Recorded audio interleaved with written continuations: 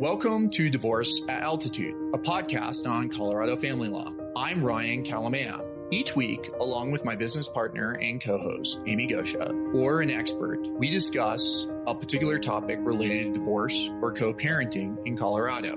In addition, we have created a short series of lessons that will take you through the legal process of divorce and answer your questions, from simple to complex. Divorce isn't easy. The end of a marriage, especially when children are involved, brings a great deal of loss and change. We hope these practical tips and insights will help you on your journey to a new and better life. Now, let's talk about holidays and summer break with the kids. Before we get into some general guidelines and some tips, one thing I'll note is that these times can be some of the most challenging when you're going through a divorce, and especially the first year after a divorce, because when you're spending it on your own, a holiday, it can really magnify how much things have changed in your family. But if you think ahead and you communicate effectively, it's more likely that you and your children are going to thrive as opposed to get bogged down in some petty fight about what time Christmas dinner is and who's picking up the kids. Now, let's talk about holidays. There's some common ways that parents divide and share holiday time in a parenting plan. One option is to alternate the holidays every other year. For example, you can say that the father gets Thanksgiving or in the break on odd number years, and then the mother gets an even numbered years. With this arrangement, you won't miss spending a holiday with your children more than 1 year in a row.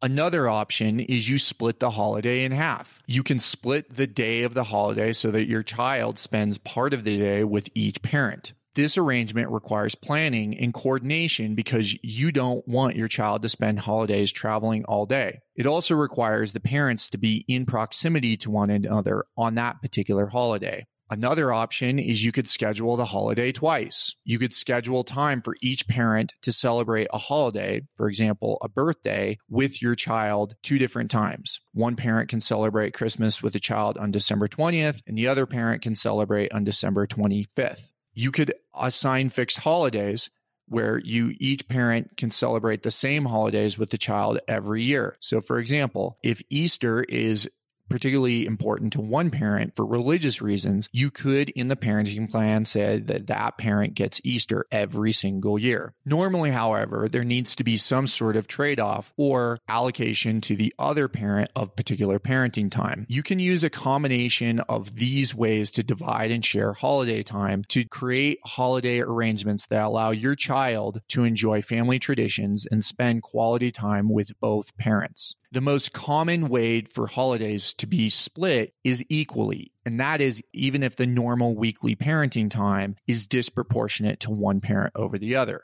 Generally speaking, most parents divide the holidays equally, even if their weekly schedule or normal schedule is disproportionately in favor of one parent over the other. Here are a couple things to keep in mind when you are dealing with holidays. First, your child's birthday. If you think about it, the child's birthday is going to fall on a Monday one year and then a Tuesday the next year, and so on and so forth. Most people will have some sort of celebration where Bozo the Clown and the kids, their friends come, and most parents will trade off the planning of that celebration. Parents' birthdays. Your child can spend time with the parent on parents' birthday. Is it so important for the kids to spend time with you on your birthday? Again, you're going to have to take into consideration that your birthday is going to be on a different day each year, each subsequent year. 3-day weekends. These holidays include Martin Luther King Jr. Day, President's Day, Memorial Day, Labor Day, and Columbus Day. Parents can alternate the 3-day weekends. They can split the weekends, or they could give the Monday to the parent that has that particular weekend. The more that you throw these kinds of holidays, the birthdays, Halloween, 3-day weekends, the more likely it is that there's going to be communication issues because they will disrupt the normal weekly parenting time. That will work for some people, but it may cause unnecessary conflict for others. Mother's Day and Father's Day, generally speaking, those weekends are, or at least the day is going to go to the mother for Mother's Day and father for Father's Day. But you have to think ahead and ask yourself, do I want to have the whole weekend with the kids, or do I want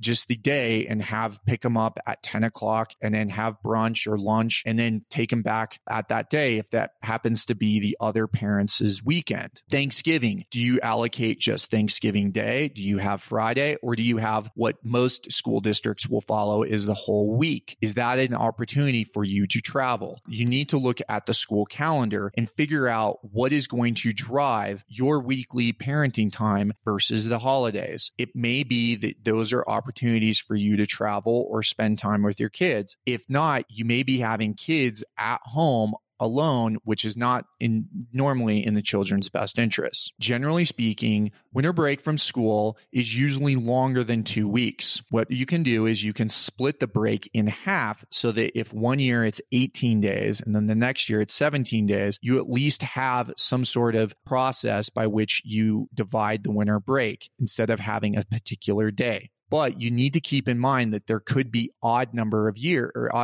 days in a particular winter break. And you need to think about how you handle that. Do you trade it off? Does one parent always get it? So on and so forth. Other things to take into consideration. Christmas, if that's important to you, if you celebrate Christmas, it generally falls on the first half of winter break. So what oftentimes people will do is they'll trade off the first half of winter break. Another thing to keep in mind is that Christmas, you may want to deal with or split on that particular day. So you could say the mom gets the first half of winter break in the even numbered years, but that the father will have Christmas Day from, let's say, 12 o'clock until 4 o'clock on Christmas Day to exchange gifts. Of course, that's going to require both parents to be in the general geographic proximity to one another. And people often will travel over the first half or over winter break, just in general. A couple other things to keep in mind when you are dealing with holidays is particular religious holidays, state holidays, or days when your child is out of school, like teacher preparation days, in-service days, or in some cases, fall break.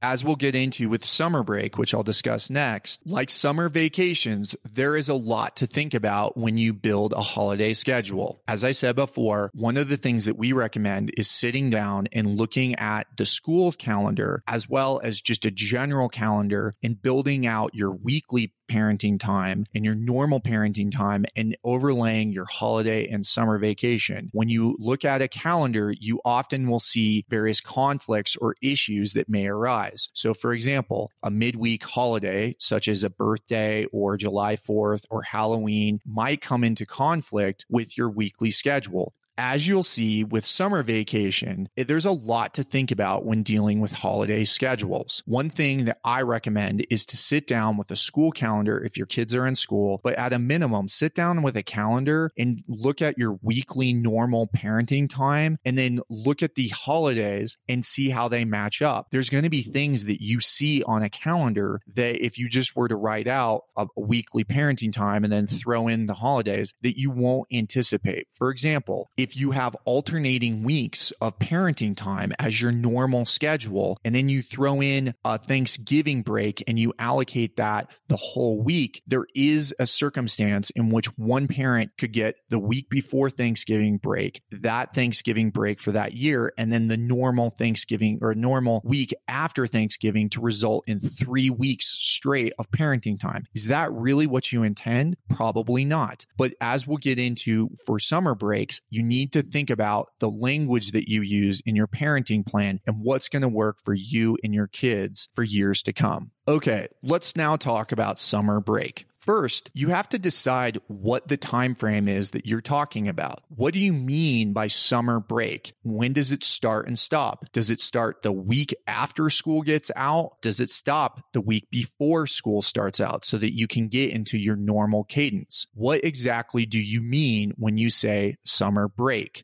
Second, do you change the normal weekly parenting time during summer break as you've defined it? Some parents will flip-flop and, for example, in a relocation parenting plan, and all of a sudden summer break is completely different and flipped on its head, whereas one parent may get substantially more time during summer break compared to the other. The third option is that you have a particular amount that each parent gets of vacation summertime. It could be 1 week. It could be 2 weeks. Do you have 2 weeks straight, or do they have to be broken up? How does that compare to your weekly parenting time? Is it something in addition? And if so, how long can one parent have the kids for a given time period? Do you start over with your weekly parenting time when you return from summer vacation?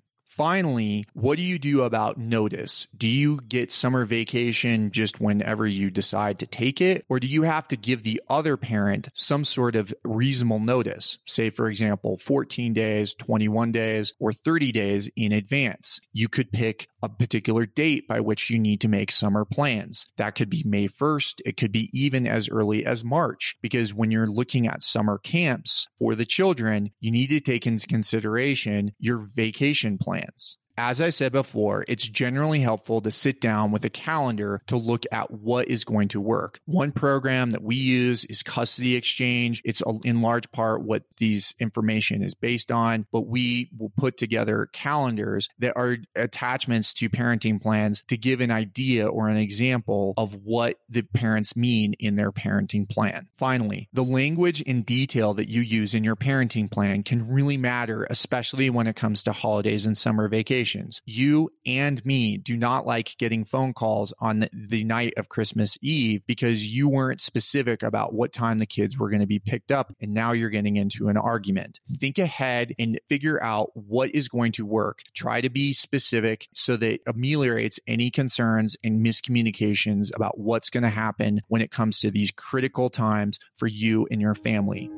Thanks for listening or watching this short lesson on the Divorce at Altitude podcast. If you found this helpful, please leave a review or share with a friend. It does help for others that are going through or thinking about a divorce in Colorado. If you want to find out more information, please visit kalamaya.law or divorceataltitude.com. And that's KALAMAYA.law. Remember, this is educational information. It's not intended to be legal advice. Please consult with an attorney about the particulars of your case. We're happy to answer questions. Feel free to give us a call at 970-315-2365.